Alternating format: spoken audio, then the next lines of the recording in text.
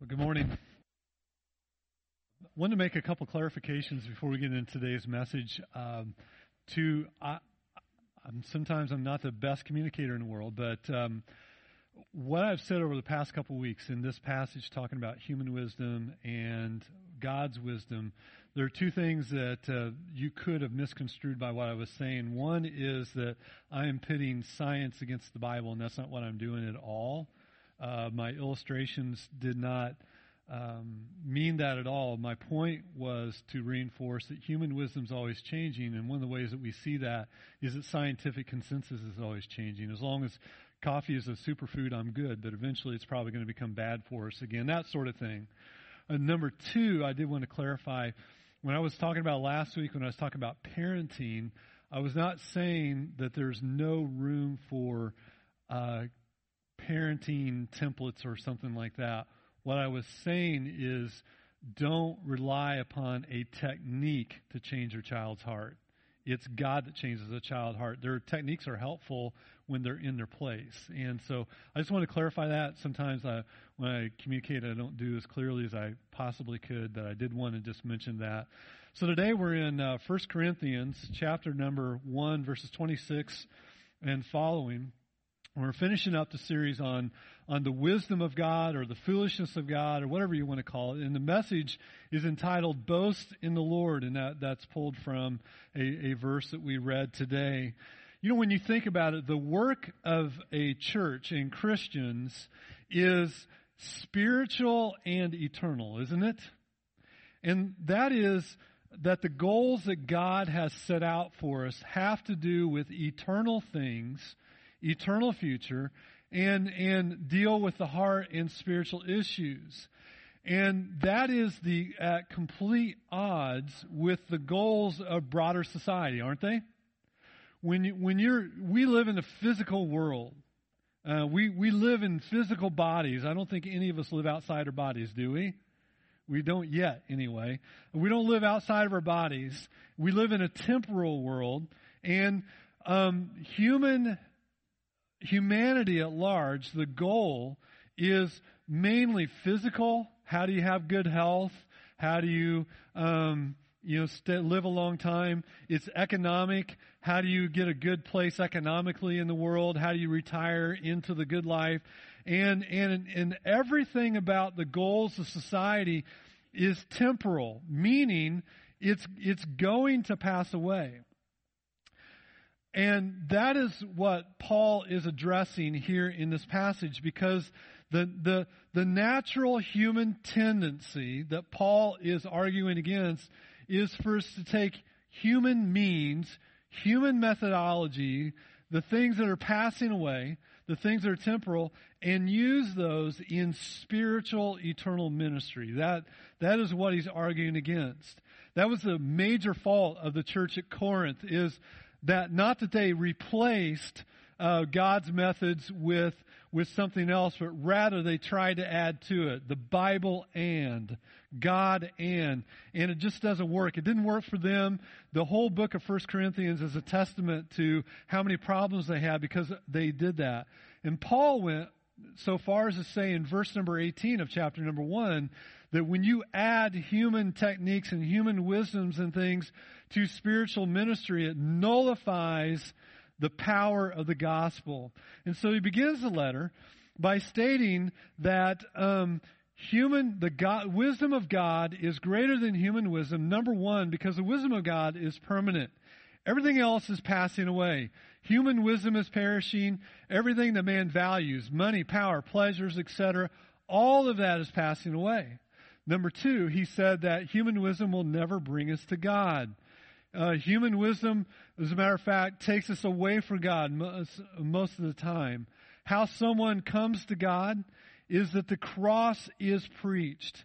And God, in His infinite wisdom, in His tremendous power, displays His power by drawing people to Him by the preaching of the gospel, something that the world scoffs at. And then he says that the wisdom of God is greater than human wisdom because it's only the wisdom of God that displays His power. The very thing that seems foolish to men is the proclamation of the gospel is the thing that displays God's power the most. Now let's finish this section today by going on to the next thing that Paul argues, and that is that the wisdom of God is greater in that he elects insignificant people. Now please don't take offense at this, because that's Paul saying that, not me. I might be agreeing with him, but it's Paul saying that. If you're going to start an organization that had the potential to impact the entire world, what kind of people would you recruit? I know what would be on my list. Highly educated, highly creative, highly relational people who already have a track record for success. Would anybody argue with that? No, that's what every business is trying to do. But what did Jesus do? When he decided to build the church, he went to a backwater of Israel, Galilee, and found some uneducated fishermen. By the way, when I use the word uneducated, their terminology was uneducated in the law of God, in what they thought the law of God said. And he used normal, average, everyday fishermen and tax collectors and people like that to build the church. They were scoffed at by the elite in Jerusalem.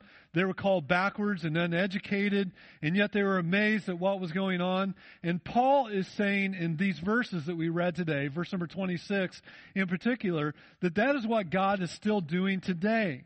He's still calling average, everyday, normal people that the elites despise, that the educated ignore, to turn the world upside down.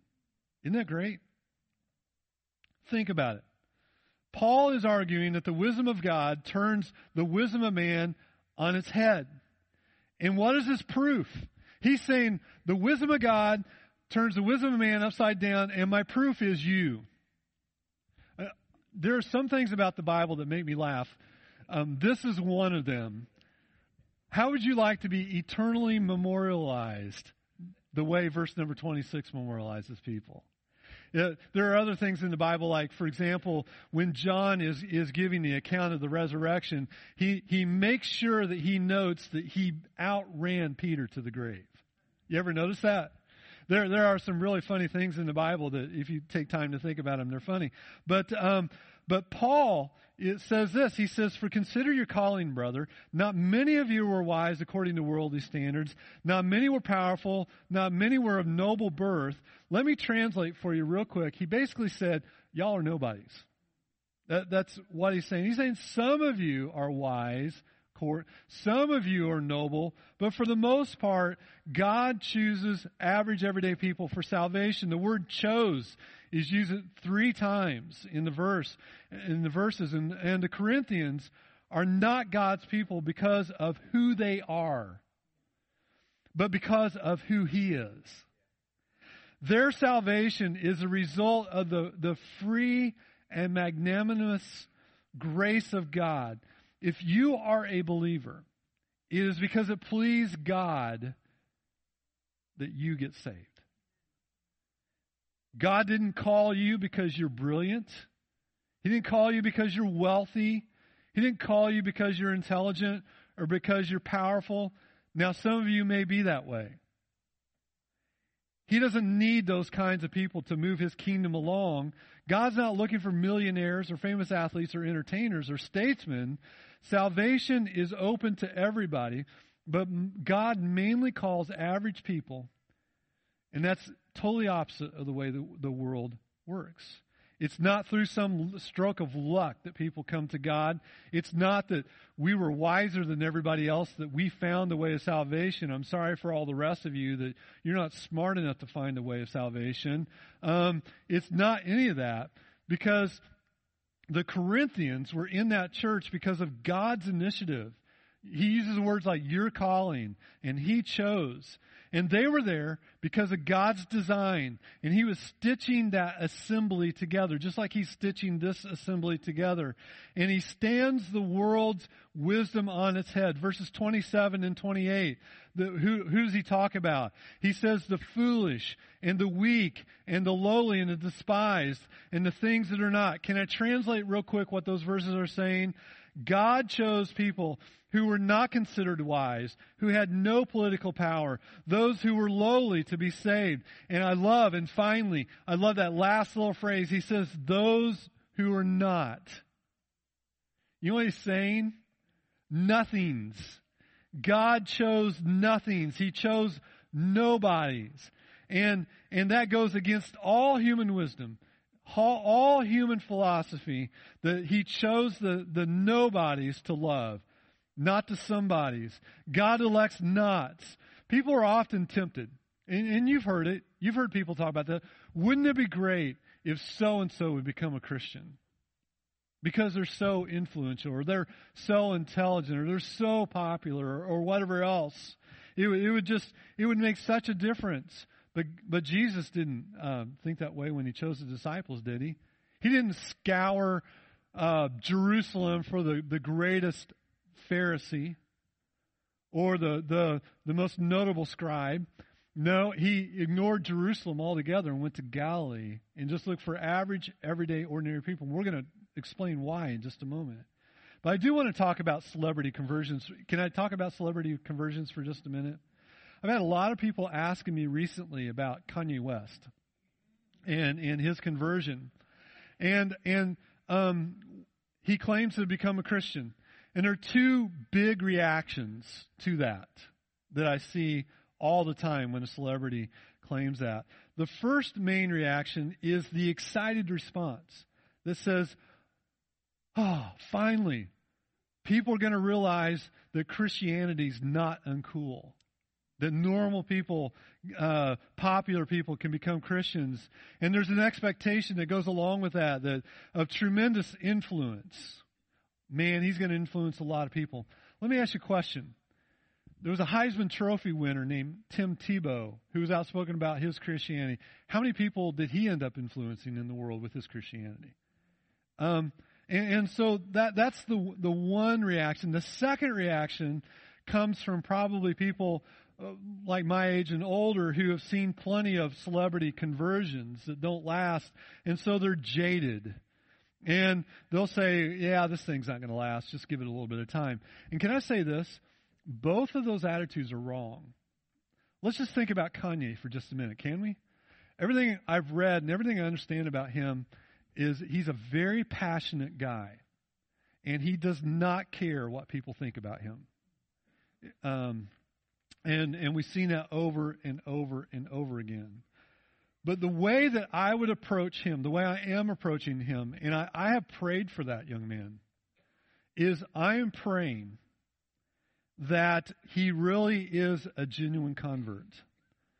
We ought to pray for his strength, because as a new believer, he is going to be opposed on every side.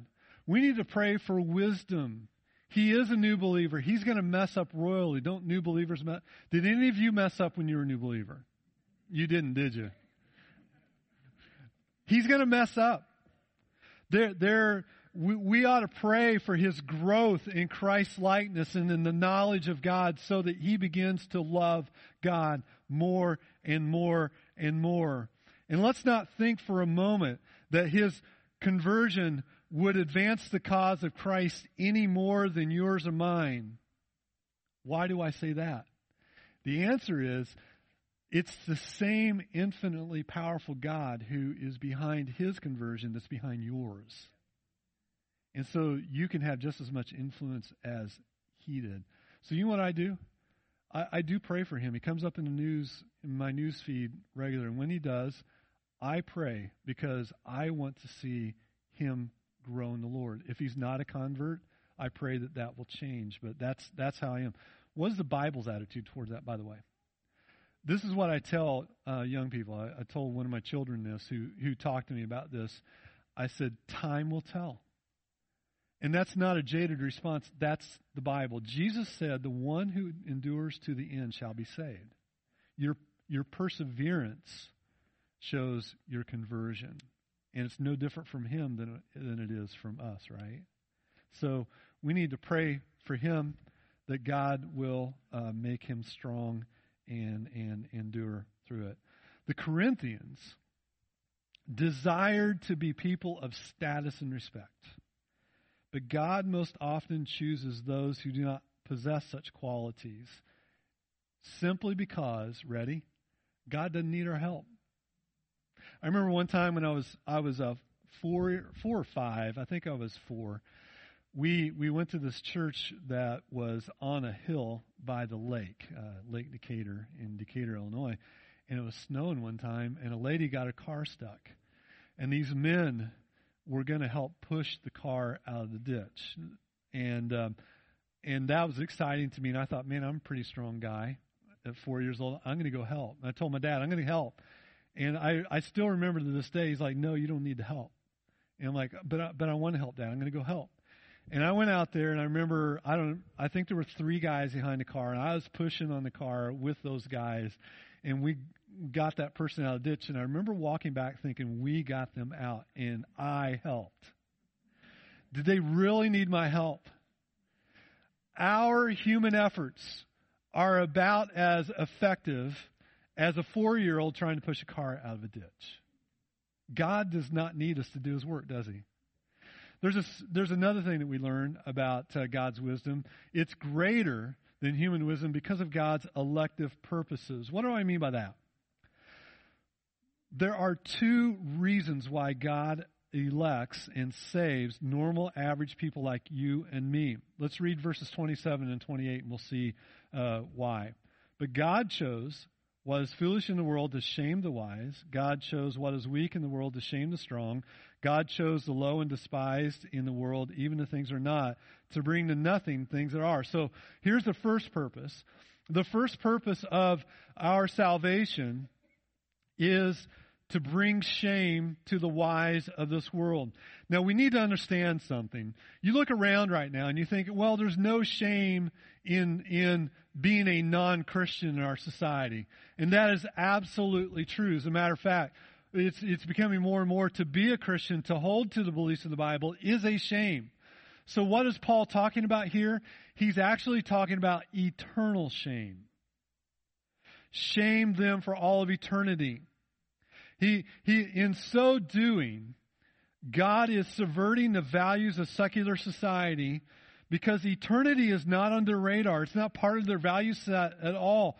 And so when God says, I'm going to shame the wise of this world, all of their wisdom amounts to nothing. It says in verse number 28, bring to nothing.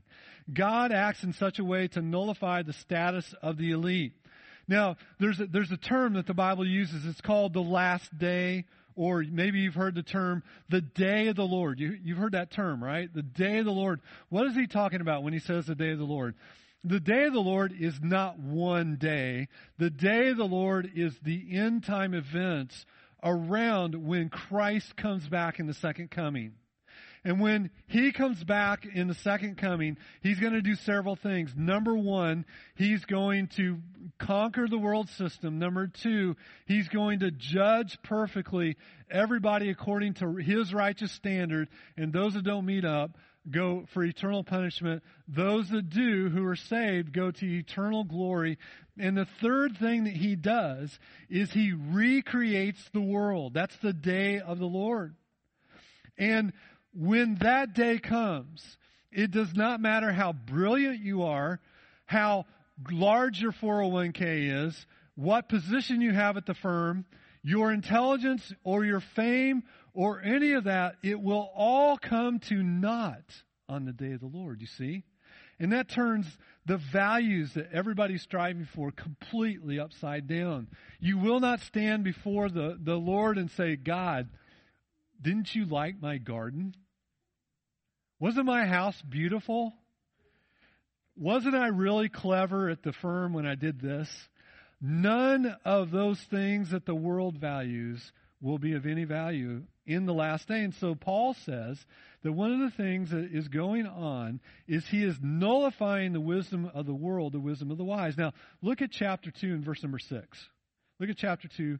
He uses that word nullify again, the word behind the word nullify. He says, yet among the mature, we do impart wisdom, although it's not a wisdom of this age or of the rulers of this age, who are doomed to what? The ESV says pass away. There's that word nullify again. And so when he says bring to nothing in verse number 28, it's the same word in verse number 6 as pass away. The world measures greatness by many standards, and at the top are intelligence, wealth, prestige, and position, all the things which God has determined to put at the bottom of his list, and reveals the greatness of his power by demonstrating that it's the world's nobodies, the average, everyday people who take his wisdom, and we're going to talk about that in just a minute. And when they honor him and his wisdom, that is when he honors them, and he turns everything upside down. The second purpose of your salvation is his own glory. He goes on to say that, verse number 29, let's look at verse number 29, so that no human being may boast in the presence of the Lord. And because of him, you are in Christ Jesus, who became wisdom from God, righteousness and sanctification and redemption, so that as it is written, let the one who boast, boast in who? The Lord. Glorify the Lord. The ultimate and primary purpose for your salvation is his glory. The ultimate purpose of the wisdom of God is his own glory. That reminds me of an Old Testament event. Do you remember back in Judges 6 and 7 when the Israelites are being overrun by the Midianites and the Amalekites, and God comes to, and it's so bad that God comes to this guy named Gideon, and he's trying to thresh the wheat in an olive press. And it's very hard to get the wind to blow when you're in a pit. That's where he was, trying to separate the wheat from the chaff. And God comes to him and says, I'm going to deliver you. I'm going to use you to deliver from the Amalekites and the Midianites. And Gideon, he goes through the fleeces. You remember that? The fleece wet and dry, and then dry and wet. And you read all that. And then Gideon assembles the army. He calls his army and assembles them, and he goes out. And God looks at him and he says, you know what? You have way too many people. Tell everybody who's scared, go home. 22,000 people went home. 2/3. He's left with 10,000 people against the sea of Midianites and Amalekites. And God looked at him and said, you know what? It's still way too many. I want to give you a test. And the test was how they drank the water. And only the ones that pass this test. Can you imagine when Gideon's halfway through that 10,000 people, and he's got like 150 guys standing over there. And he's looking over there where the Midianites and the Amalekites are, and there's thousands and thousands and thousands. And he's thinking, what's going on? And he finishes with 300 men. Why did God make the number so low? Well, Judges chapter 7, verse number 2, he says this. He says, he says, the people with you are too many for me to give the Midianites into their hand. Here's the reason. Lest Israel boast over me, saying, my own hand has saved me. And the purpose of God to go that low in numbers was so that we would boast and look at what God has done. And that saving of the Israelites from the Amalekites and Midianites is a picture of the church today. We have this vast sea of secular society who give no thought to God. Many of them are against God. And then we have people who are righteous and holy, and it's only a remnant. The Bible always says there's only a remnant all the way through history. And God is saving average, everyday, ordinary people so that at the end of time, the boasting that goes on is in the Lord and not in human wisdom and human power and human ingenuity. And with that, we see God saying here that there are 4 benefits to us. God benefits us, by the way. It's not just his glory. He gives us benefits.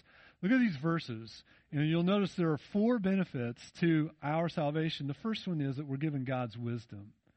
He says we are saved by God's wisdom, And we are also given God's wisdom to replace our own wisdom.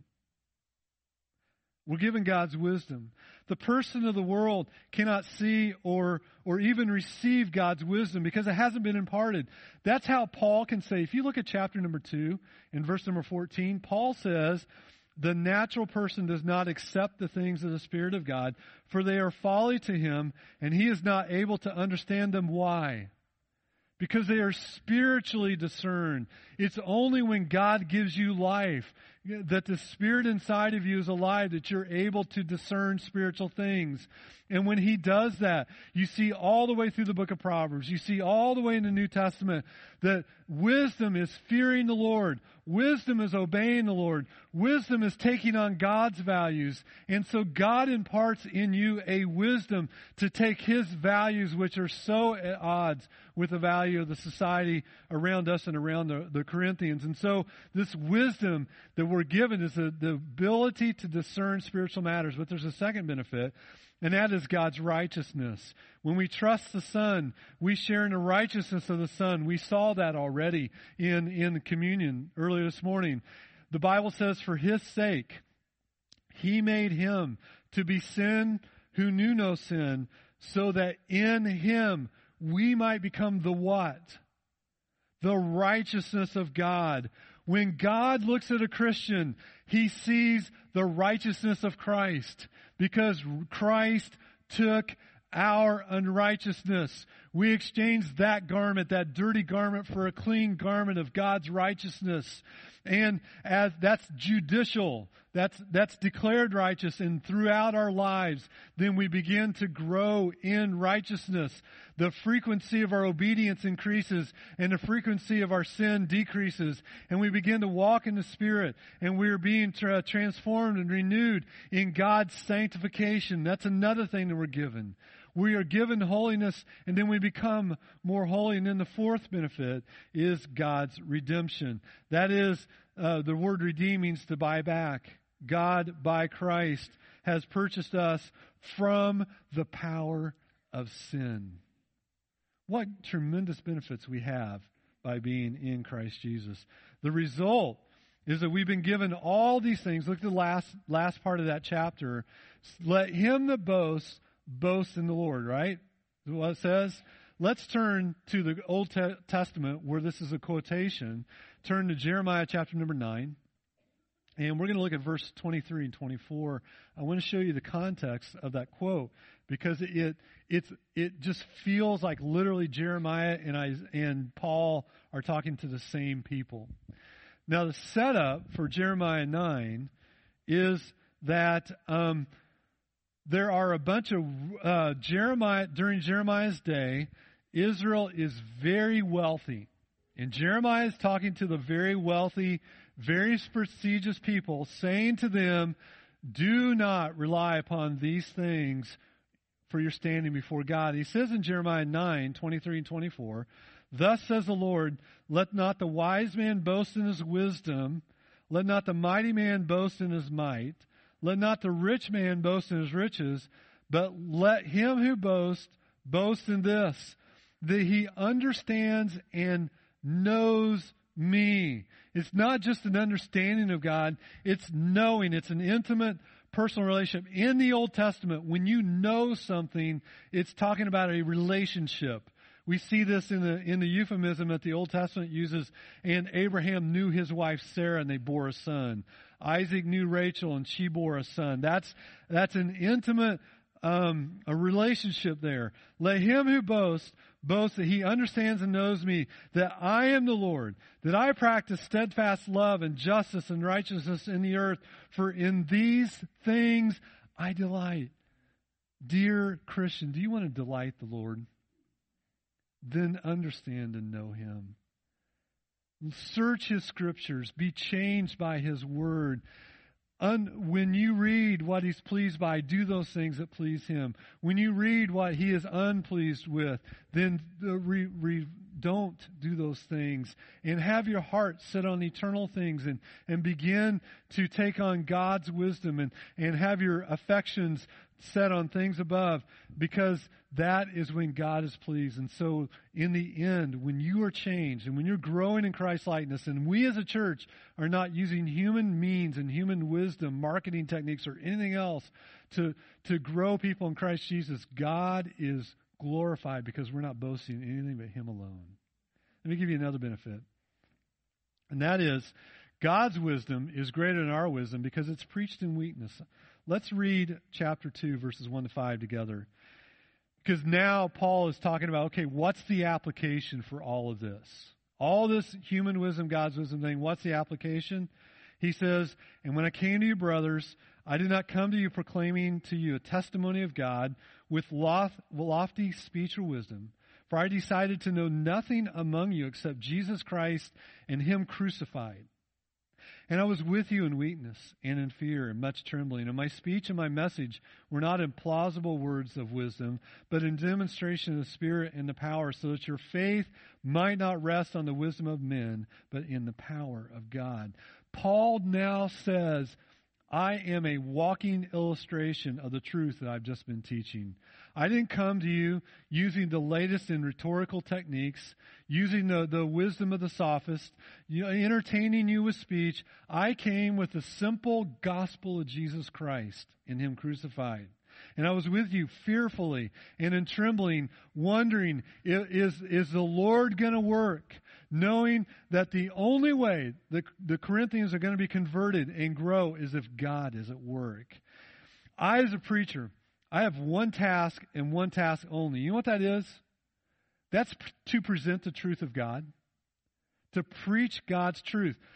My job is not to give you my opinion, what I think about politics or climate change or any social issue up here. My job is not even to tell you how to have a nice day, how to have a good marriage, how to rear your children. My job is to take the Word of God and to proclaim the Word of God and let God's Word work on your heart. Unfortunately, many people aren't looking for that, are they? They want to hear a talk that will inspire them. I felt so inspired today at church. They want to hear a man give them special insight into the things of this world.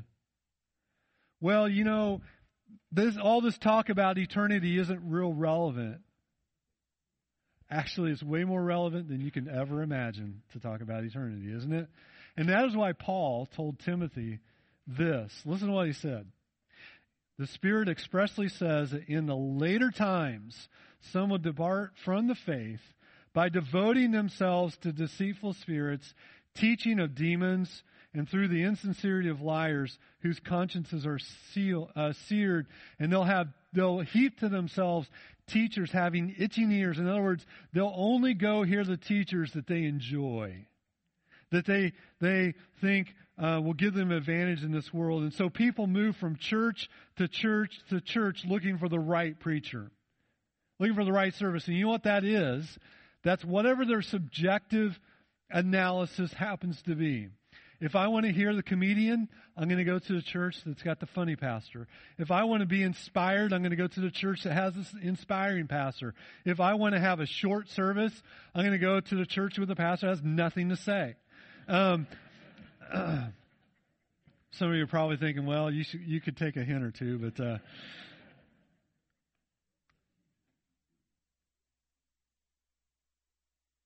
you know what the right preaching is? I'm going to close, but you know what the right preaching is? The right preaching is Jesus Christ and Him crucified and how that affects our life in eternity. I can't think of a better way to close than with a quote from Charles Spurgeon. If you don't know who he is, he was a Baptist preacher in London in the 1800s, and what he says is as pertinent today as ever. Look at what he says. He says, the power that is in the gospel does not lie in the eloquence of the preacher. Thank the Lord. Otherwise, men would be converters of souls. Nor does it lie in the preacher's learning. Otherwise, it would consist in the wisdom of men.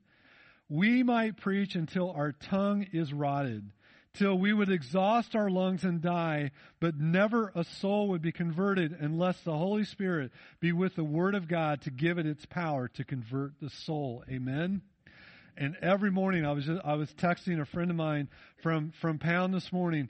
Every Sunday morning, there's a desperation in my heart for the Holy Spirit to work, because I realize fully, standing up here, if God's Word is proclaimed and the Holy Spirit is not there, then it is useless for you to be here and for me to be speaking. It's when God works in His mighty Spirit and in His power that He's glorified and we are changed and we boast in Him and not in ourselves, in our own wisdom. Amen? And so that's why we do what we do at Providence Bible Church. Lord, I thank You for the writing of Paul, for the wisdom of God. I pray that we will be motivated to trust God and take Him at His word. To place more of our heart in eternal values than temporal values. To be more obedient, to have more understanding and spiritual insight. And Lord, it's so tempting when we tell people about Christ to want to add something to the message of Christ and Him crucified, whether it's God loves you and has a wonderful plan for your life, or God's going to give you a great marriage, or whatever we want to add to it. May we not do that, but rather, Lord, will we just proclaim the gospel? May we read the gospel. May people be saved and people changed and You glorified in Christ's name. Amen.